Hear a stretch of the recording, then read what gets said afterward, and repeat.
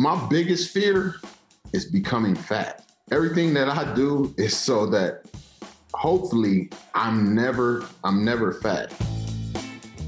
This podcast is brought to you by Microsoft Teams. Where there's a team, there's a way. Thanks for being with us for another episode of Half Forgotten History. This season's all about the draft and everybody's unique journey to get there. And this week's guest is a guy who is the only person ever to go undrafted in the NFL and claim later on to be the NFL Defensive Player of the Year. Longtime NFL star linebacker James Harrison is with us. James, thanks for being with us. How are you, man? I'm doing good, man. Thank you for having me. Well, listen, as a token of appreciation, I have a participation trophy here for you because I know you feel friendly. Participation trophy. That's exactly right. So, little icebreaker here. Just want to know I had it for you, but I knew you'd turn it down. Your journey is really incredible. I think people see you as the guy you were in the big part of that Steelers defense for so many years and don't quite understand what it took for you to get there. Mm-hmm. As I said, you went undrafted out of Kent State. You had to walk on at Kent State after some scholarships were rescinded at high school. So it feels like every step of the way, you had to prove yourself over and over again. How motivating or draining was that when it just kept presenting itself time and time again? To be honest with you, my troubles that I had early on, like, high school and college, that was my own doing. I got into some trouble my senior year in high school. So I was suspended my first 2 games of my high school, my senior year, sorry. And then I was suspended my last game of my senior year. And then after that, I was facing 6 months in jail for assault. It was a whole little thing, but it ended up from a BB gun situation, which They actually turned that into something big. Like they started calling that dumb stuff BB Gate. But it was really like I was self-destructing. I wasn't helping myself. Even my first couple of years pro, I got in there and I thought it was going to come to me, easy as it did in college, and it didn't. Like I was playing in a defense that, it literally took you, probably 2 years before you had a good grasp on what it is that you were doing. Dick LeBeau's defense is complicated. Emotion can send you from blitzing to actually covering somebody man to man, in a true fire zone defense. So a lot of it was my own doing. And then when it came to where it was no longer my own doing, I went and, I got myself together. I started, treating it as a profession and putting in the time that I needed to. It became more motivating because now I know it was no longer me. It was outside sources. I couldn't control that. All I could control is what I did. So it made me have to go out there and do more and more as far as, working out, learning the system, whatever it may be. Yeah. And for folks that don't know, you had offers, scholarships at Ohio State, Notre Dame, Nebraska, and those went away because of the BB Gate situation. So you had to walk on at Kent State. Yep. How quickly, when you walked on at Kent State, did the coaches realize, yeah, he can play? So this is another story. So my head coach at Kent ended up being Dean Pease, who was the actual D coordinator at that time that was recruiting me for Michigan State. And he ended up coming over being a head coach. Well, in between that time that he came over, I was propped. So I actually had to walk on, had to pay my first year of school. And I messed that up, of course, because this was early on. And then I finally got it together the next year. And I thought if I was there, I would get to play the next year. And that wasn't the case. You got to have degree progress. So the next year I got myself together. I made the dean's list. I got degree progress, all that. And I ended up walking on, and my actual guy I played with, his father was my teammate in high school, and he ended up going to Kent, and he ended up talking to coach, and he was like, yo, your best player in the school ain't even on the football team. So that ended up in, me walking on at Kent. I got on there, dude, I was horrible. I hadn't did nothing in like 2 years. So I went from 190 at high school, my senior year, to the next time I was able to play, I was 270. Oh. The first 3 snaps, I was dogging them. And after that went downhill, and it went downhill fast. But my first, we did our spring ball. So after spring ball, I was able to earn my scholarship back. They saw that I was able to do a little bit of something. and they offered me a full scholarship, and that was actually, Coach P's. Right. So I only got to play 3 years. So it took me a good part of almost 2 years to get like back into real shape. And by the time I got back into shape, I was 232 and I was about 6.5% body fat. So it took a while to get back to where I should be. The reserves weren't there for those first 4 snaps, clearly. But the funny thing about your collegiate career, your last game was against Miami of Ohio. Mm-hmm. And I think one of the last plays of the game, you sacked who would be your future teammate, Ben Roethlisberger, and forced a fumble that sealed the win. I sacked Ben 5 times that game. I got to him 5 times that game. He said he credits himself with me, making it to the league because of that game. So yeah, that was it was fun. Yeah, it was. And your senior year was great. You had unbelievable stats. What were your expectations going into the 2002 draft? What were you hearing about what might or might not happen with you? Total honesty with you, I wasn't thinking about the draft. Really? No, I was. It came my senior year that it was like teams that wanted to work you out. You know what I'm saying? Yeah. And I'm like, oh, they want to work me out. It was the same thing in high school. I was like, okay, well, I guess I'm good enough to go play college. I'm just looking at it as a chance to go play some more ball because I like playing ball. And in college, it was the same thing. It was my senior year. They were like, there's some teams want to work you out. I'm like, okay, cool. So that means you got a chance to go play, you got a chance to go play some college ball. I wasn't looking at the draft. I didn't go to the combine. I didn't get invited to the combine or anything like that. And like when they called me to pick me up for, a free agent signing, I don't even remember. It wasn't nothing big. I wasn't sitting there watching anything, doing anything. I think I might have been out with friends or something. And agent was like, hey, Pittsburgh wants to pick you up. And then what it came down to, it was actually a package deal. So they needed a linebacker. And the agent that I was with at that time happened to have me. And the guy that they wanted is who they originally called him about. And he was, it was like, well, hell, I got another linebacker if you need one. It's like, all right, cool, we'll take it. So you were an add-on, basically, to the side. Yeah, I was the package add-on, yeah. You were the +1. Yeah, for sure. Well, did the other guy make it? Did the other guy stick around? Nah. Good +1 then. Yeah. So were you disappointed that you weren't drafted, or you weren't even thinking about it? I mean, what was your mindset if you weren't going to be playing pro ball? I wasn't. Hell, get a job like everybody else. Work a regular 9 to 5. It wasn't a big deal if I didn't make it. I wasn't. My goal wasn't to make it. I wasn't one of those people that started off as a kid like I want to play NFL football. It was. My dude called me when I was like 10. He's like, you want to go play football? I'm like, hell yeah, let's go.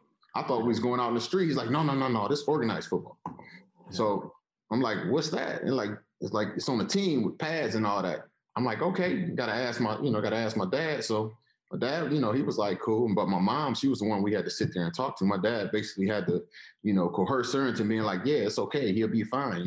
She always, oh, my baby, they gonna hurt my baby, all this other stuff. You know what I'm saying? So, but everything really led from just like, okay, I get to play more ball, Yeah. And then it was like, damn, I can actually make a living playing ball, And that took a while too, because you were signed by Pittsburgh, but you were cut, I think, 3 times by the Steelers and another 2 times by Baltimore. I was cut 4 times by the Steelers and once by Baltimore.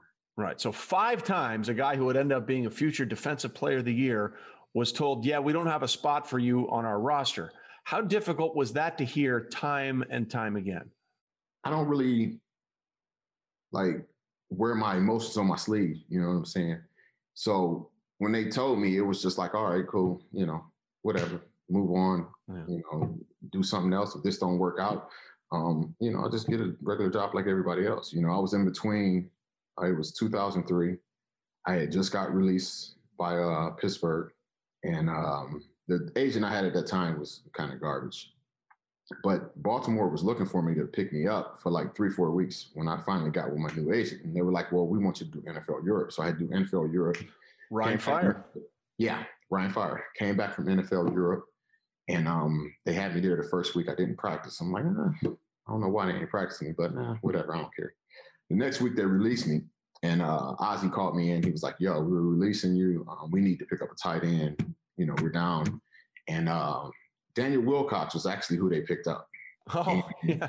He played with me at Ryan Fire. So as I'm driving home from Baltimore back to Ohio, he's like, hey, I got some good news. I'm like, what's up? He's like, I'm about to be there in Baltimore with you. I'm like, no, you ain't. He's like, why? I said, they cut me to pick you up. He's like, you lying? I'm like, I swear. He just told me that's picking up a tight end. So, you know, that happened. And then it was in between. After that, I was like, you know what? If I get another shot, then I'm gonna go ahead and I'm gonna give everything I got. And you know, if it don't work, it ain't meant to be. You know, this is not God's plan for me. So Clark Hagan ended up breaking his hand a week before training camp, and they called me and were like, "Hey, we need you in." Clark broke his hand. So in my mind, I'm already like, I know they're not going to keep me. Okay, right. They just need an extra body. I'm cool with that. But it's going to give me an opportunity in these preseason games to put out tape to 31 other teams that haven't, you know, that may not have a chance to see any tape that I was in. This will give me an opportunity. So I was going in there like, this is my audition. So when I came in, I sat down, I learned the game, I learned my positions. I played inside linebacker. I played both insides. I played right and left outside. And I was doing all the special teams. So I learned every position that I had to. And I was doing well on special teams. And they actually ended up keeping me that year. And that went from one thing to the next. And, you know, where we at now. So when did you know, hey, I think this time I may make it? Was there a play? Was there something in a game or a practice where it sort of clicked for you, or you saw something different from the coaching staff that made you think, hey, man, this time I think it's going to work? It wasn't. See, I'm not looking to read anybody. So yeah. I was out of that boat. I've never been a part of that boat. I'm like, all I can do is what I can do. I can't control what they're going to do. You know, that was like Coach Cowher cut me one time. And yeah, this is another story. So it was 2003, the beginning of 2003. I made the 53-man roster on Monday. So, you know, you're off on Tuesday. You come in Wednesday, you practice. He cut me Wednesday after practice. Okay. So they cut me to bring the dude named Eric Flowers, right? Yeah. I never forget his name because they ended up calling me Joey and Jason. No, it was Joey. It was Peasy. Peasy called me and he was like, bruh, this dude is having trouble with our warm-up drills, the hip flip drills, all this other stuff. And I'm like, bruh, stop calling me, telling me this. Like, I don't even want to hear it. You know what I'm saying? Right. So that right there was probably like one of the things that just let me know, like, I'm going to have to go out here and do what it is I can do. I can't control what somebody else's thought process is. All I can do is put my best foot forward and put out the best tape I can. Yeah, it really started to click for you in 2005, right? That's when you really sort of kicked in as a big part of that defense. So I think that was the year Peasy ended up getting into a fight. I actually got my first time being able to start. But be honest for you, it kicked in for me in 2004. I think that was the year we went 15-1. And I was looking at this. This is really what kicked in for me. It was the money. Yeah. So I'm looking at a guy's check. He shows me his check, right? And this is for 2 weeks. So I'm looking at this check, and in that 2 weeks, it was like $220,000. And my salary that whole year was $225,000. So he's making it 2 weeks, but you made it the entire season. Yes. And I said, you know what? I said, I need to change what I'm doing. I need to stop trying to keep up with the Joneses, go out, whatever it may be. I got to change. I got to focus in on what it is. I'm like, I got a short period of time to make enough wealth to where I don't have to do anything. I just could do what I want to do. And from that point forward, it was the next year, 2005, is when I stopped drinking in season. And I mean, I went all the way down to where I wouldn't even drink the whole year. I wouldn't go out.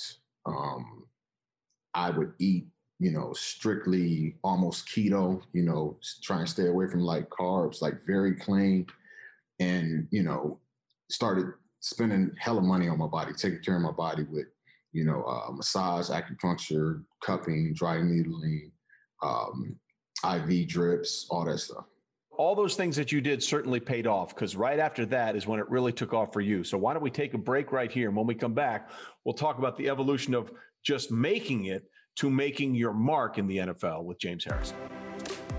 Microsoft Teams is helping Priority Bicycles reinvent the way they work. When the pandemic hit, the bike shop had to close their New York City showroom. Now, they found a way to reopen by doing virtual visits on Teams.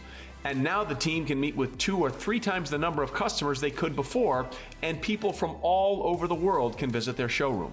Learn more about their story and others at Microsoft.com/Teams. All right, back with James Harrison on this episode of Half Forgotten History. So right before the break, we started talking about how you made the changes in your lifestyle, no drinking, dieting, all that kind of stuff. And it really started to show up on the field. When did you see tangible results of those extreme things you were doing to prepare yourself to play, working out on the football field?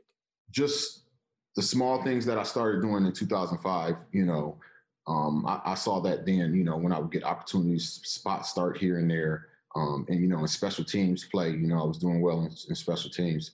And, that led to 2006 where I changed some more stuff. And 2007 was probably when I really did the most drastic change, where I was working out twice a day. I was eating super clean. I was doing, intravenous IVs once a week. I was doing hyperbaric chamber. I had my own hyperbaric chamber actually. And, things of that nature. Hold on, for those that don't know, a hyperbaric chamber is something that is pure oxygen. You basically put yourself in this sort of bubble, and the oxygen in there, the oxygen level goes way up, and it helps your red blood cells, and it helps you like recover from injury faster, right? Yes. I was in one of them one time. I was on vacation in Spain. I had to try it. And they say, a lot of people fall asleep in here. I fell asleep in like 2 seconds, and I was out for 45 minutes, and I woke up. It was the greatest feeling in the world. Like I literally felt better than I've ever felt in my life getting outside of that hyperbaric chamber. Yeah, 45 minutes and sleeping in the hyperbaric chamber is like 3-4 hours regular. Yeah. When all that started going on, and then when you became a member of the Bengals, they held a press conference once, and someone asked you about the things that you were doing with your body.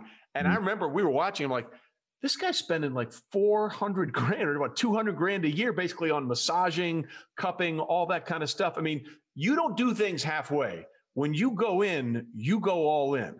Yeah. I mean, that's with everything that I do, really. Like I said, from workouts to work itself, it's nothing. If you're going to do it, you got to do it all out. You don't have but anything or half-ass anything, as they say. My dad taught me that a long time ago, especially in football. Like I had to be 12. And my dad was like, you ain't got no friends on the football field. So I said, yeah, they all my friends. I said, no, you don't. He said, when practice starts, you ain't got no friends. You can have friends after practice is done. So when that whistle blows and you get on that field, you go out there and you try and smash your teammates. You go out there and you do everything you can to get your job done. After that practice is done, y'all could be friends again. And that's just, that's how I approach the game from that point on. You've carried that lesson on to your sons, because there was, I think it was an Instagram post that you put up there, like everybody in your son's Pee Wee Football League got a trophy. And that's why I brought the participation trophy. You were like, no, it don't work that way. No, it was something with track, actually. It was actually from something with one of my friends' organizations. But, I'm like, they don't get a trophy. My kids aren't, they aren't no slouches, but they didn't earn a trophy that year. They didn't come, them boys didn't even come in 4th or 5th place. You know what I'm saying? So my thing was, and people think I'm mean. I'm not mean. I'm like, if it's something that you want, like you don't want to sit there and get it because you whined and cried until they gave you something. When you go out there and you win a game, that good feeling of winning that game should be there to motivate you when you go to work out. When you go and you lose a game, you lose a championship, remember that feeling. use that feeling to motivate you. Like, hold on to that. That's what I would do. Like, anything that didn't go the way I wanted to go, I put that in my memory bank and I store that feeling. So when I needed it, when I was trying to do an extra squat, when I was trying to do an extra bench, an extra sprint, whatever it may be, I use that as my motivation. And that's just what I'm trying to, instill into my kids. Like, nothing's going to be given to you. Like, and especially like growing up the way they're going to have to grow up. It's not like, for me, being Black was tough because you didn't get all the breaks that you should. And for my kids, the things that I want them to understand is, I'm like, you're biracial. You're going to have Black people that are not going to like you because you're part white. And you're going to have white people that's not going to like you because you're part Black. You have it double bad because you don't have a whole fence to sit on. Yeah. So, just be ready to earn everything that you get and let your failures motivate you to be able to go out there and try harder and want to do better. And has that resonated with them? I mean, I'm sure at first they're like, Dad, why are you taking away my trophy? But has it worn into them over time? That's something that's been off the rip. You're not going to get anything that you don't deserve. My kids are privileged because of the position I have. My kids are not spoiled. And that's the thing I be trying to tell people, the difference between being privileged and being spoiled. Okay. A person that is spoiled gets something that they don't deserve. That's like a child that is 27 years old and he's still living off mommy and daddy and he's not doing anything for himself. That's spoiled. Or a child that doesn't listen, doesn't take care of the responsibilities, and you still give them everything that they want. That's spoiled. Now, a child that does everything they're supposed to do and you get them what they want because you have the means to, that's something totally different. So with that as a backdrop and that lesson that your father taught you and you taught to your kids, what did it mean for you when in 2008, a kid that was cut 5 times, had scholarships rescinded in high school, had to walk on at Kent State in the MAC, was named the NFL's Defensive Player of the Year? It meant everything that he was teaching me. It panned out. And, once you put it in play and into action and you put in that real effort and, it panned out. Other than that, to be honest with you, I didn't even really look at it as such, a big thing as, I guess what it turned out to be. And I guess what it is. I was just like, all right, on to the next year. I gotta try and improve on, this year so that, we can hopefully get another Super Bowl next year. The Defensive Player of the Year it was great, but the Super Bowl was the best. I was about to say, no wonder you went to Bill Belichick to finish your career. We're on to the next game. That is the most Belichickian phrase of all time. But that first Super Bowl the first 2 Super Bowls that you won, Super Bowl 40 and Super Bowl 43, came with the Steelers. So if the Defensive Player of the Year award wasn't the pinnacle for you, I'm assuming, hey, hosting that Lombardi Trophy was.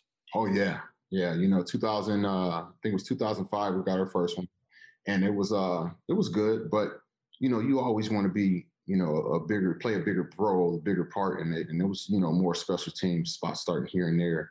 And I was like, I want another one, Yeah. But, this time I want to have I want to be a starter, have a more significant role in it. So that's how I approached it. And, I guess it was meant to be, so to speak. Yeah. Well, you certainly had a bigger role in Super Bowl 43.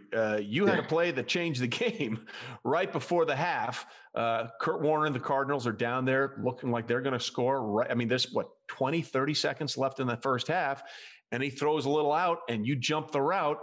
And it took a while, but you took it all the way back to the end zone. It was about 18 seconds. It was about 18 seconds. But we had to do a lot of weaving in and out of traffic to get there. So, that was actually something that we had been doing all week in practice, even leading up to that, if anybody got an interception, no matter where we were on the field or a turnover, we would run all the way back. We don't care if we were at the 10 and had to run all the way to the other, side and you come back and get ready for the next play. But that was something that we focused on. And, it was really in part because of the numbers that, Coach LeBois gave us about, what your chances of winning are if you actually are able to score a defensive touchdown. So, that, like I said, that wasn't just me. That was 10 other guys. You got guys throwing blocks, some guys throwing 2 blocks, and escorting me all the way down the field. So that's 2008, Pittsburgh Steelers defensive play. Well, Ryan Clark told me a great story about that because, like you said, it took a while to get down there and score. And then he ran to pick you up. And he said, you told him, hey man, I'm tired. Let me sit here for a minute. I just ran a long way. I was telling him, I'm like, yo, I'm tired. I'm like, and my neck hurt. So get somebody over here. So when I landed, I literally landed on my neck, straight on my, and it cracked. So as I went to throw out the touchdown, it cracked again. I'm like, oh. So he came over. He was like, I said, dog, I'm tired. I said, but my neck hurt too, man. Called. Did you think you were going to make it? Or were you afraid you were going to run out of gas at the 4? So to be honest with you, when I first caught the ball, I was like, I'm gone. Ain't nobody catching me. It's touchdown. But I'm hand fighting with Deshae. I'm like, no, you ain't getting the ball. Go block somebody. And as I looked up after that, which felt like I was hand fighting with him for 10 seconds, I looked up and it was just a sea of red. I'm like, oh, snap, I'm not going to make it. So we're running, and I think Shea blocks Kurt, and I stumble through, I think a tight end or something, hit Ike in the back, which pushed me through. So as I pushed through, I'm like, oh, yeah, I'm about to make it. So I'm running, and I look to the side, and I see, I think it's the running back. And I think Woodley ends up blocking him. So as I see the running back, I'm like, damn, I ain't going to make it. But then I see Woodley come up and block him. I'm like, oh, hell yeah. I'm like, I got it. So I jump over Woodley. And as I go to look to see where everybody else is at, I see another lineman. I'm like, oh my God, where's these dudes coming from? So I started veering towards the sideline to try and get away from him. And as he dives, I kick my legs up. And at that point, I'm like, I got to make it. I'm like, clock got to be dead right now. There's no way it's any time left on the clock. So I can't try and run out or hope for nothing else. And I think Fitz ends up coming in from out of bounds. And he went to swipe at the ball, but he missed. He hit my chest, and it gave me time to cover the ball.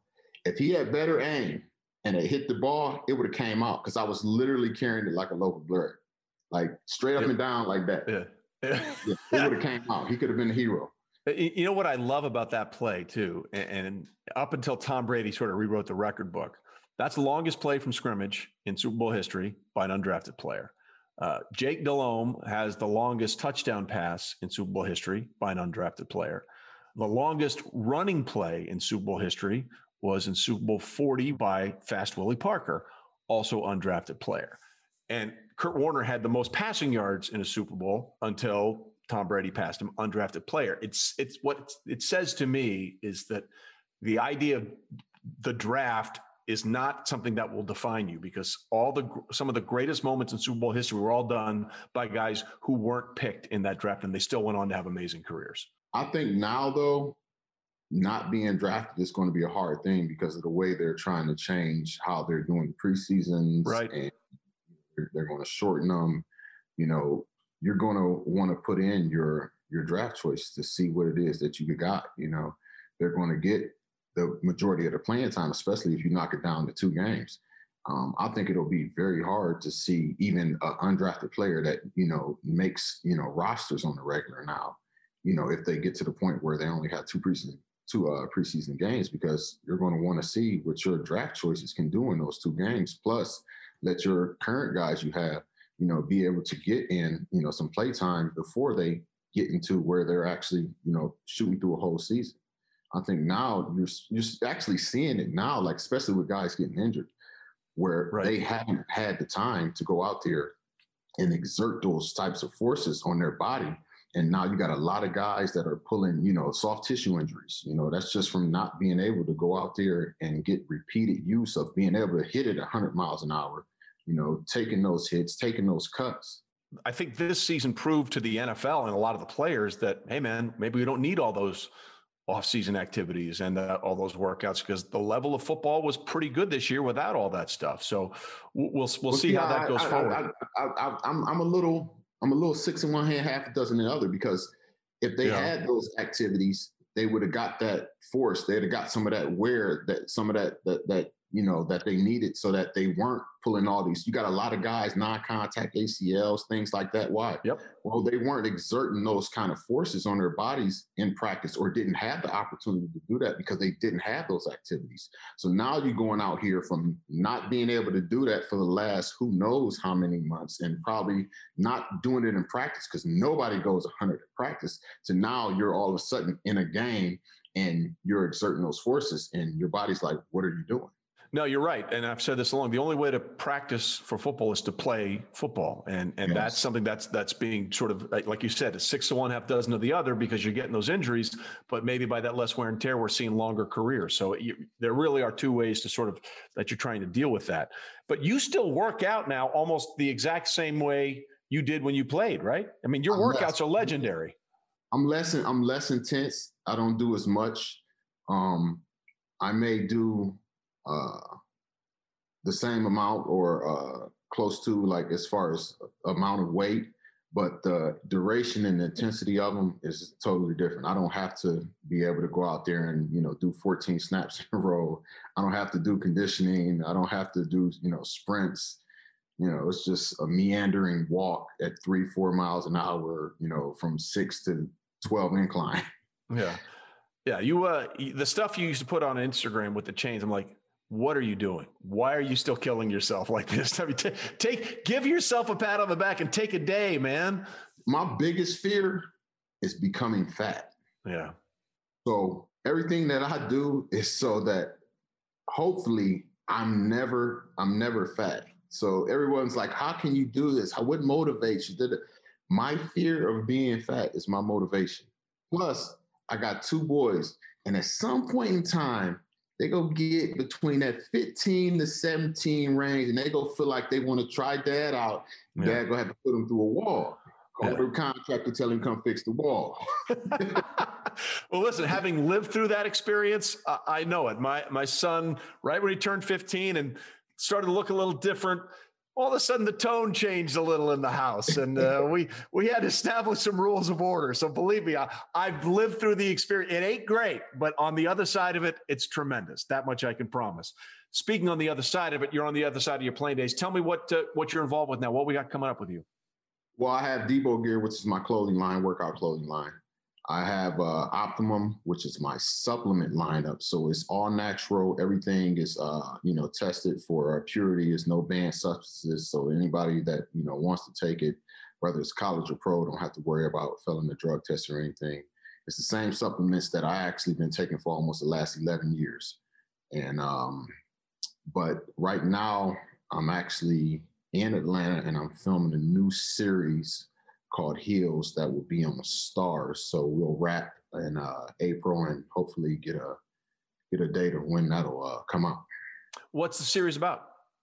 It's about a small town pro wrestling organization. It's family owned, and it's about the things they're going through trying to get it into the the big leagues. It's with Stephen Mill, Andrew Ludwig, Chris Brewer, and Mary McCormick actually on there too. Oh, really? Now yeah. How much fun is this kind of stuff for you? Because I would imagine when you were doing all your workouts and playing, you're like, that wasn't something that you thought you would ever do, but it feels like you're sort of branching out into totally different areas in your post-playing career. To be honest with you, it was like something that I would have never thought I would do young when I was younger, because I hated talking to media. Like I would literally like run away. I'm not in the locker room. You know how they had at media time. Yeah. I'm not in the locker room then. I'm going to work out. I'm going to do something. Just, I was just nervous to talk. I think that's what more of it was. And once I got over that, I just started looking at action movies and stuff with it was like Fast and the Furious and all that. I'm like, man, I could do what they doing, and I think I could do it better. So I ended up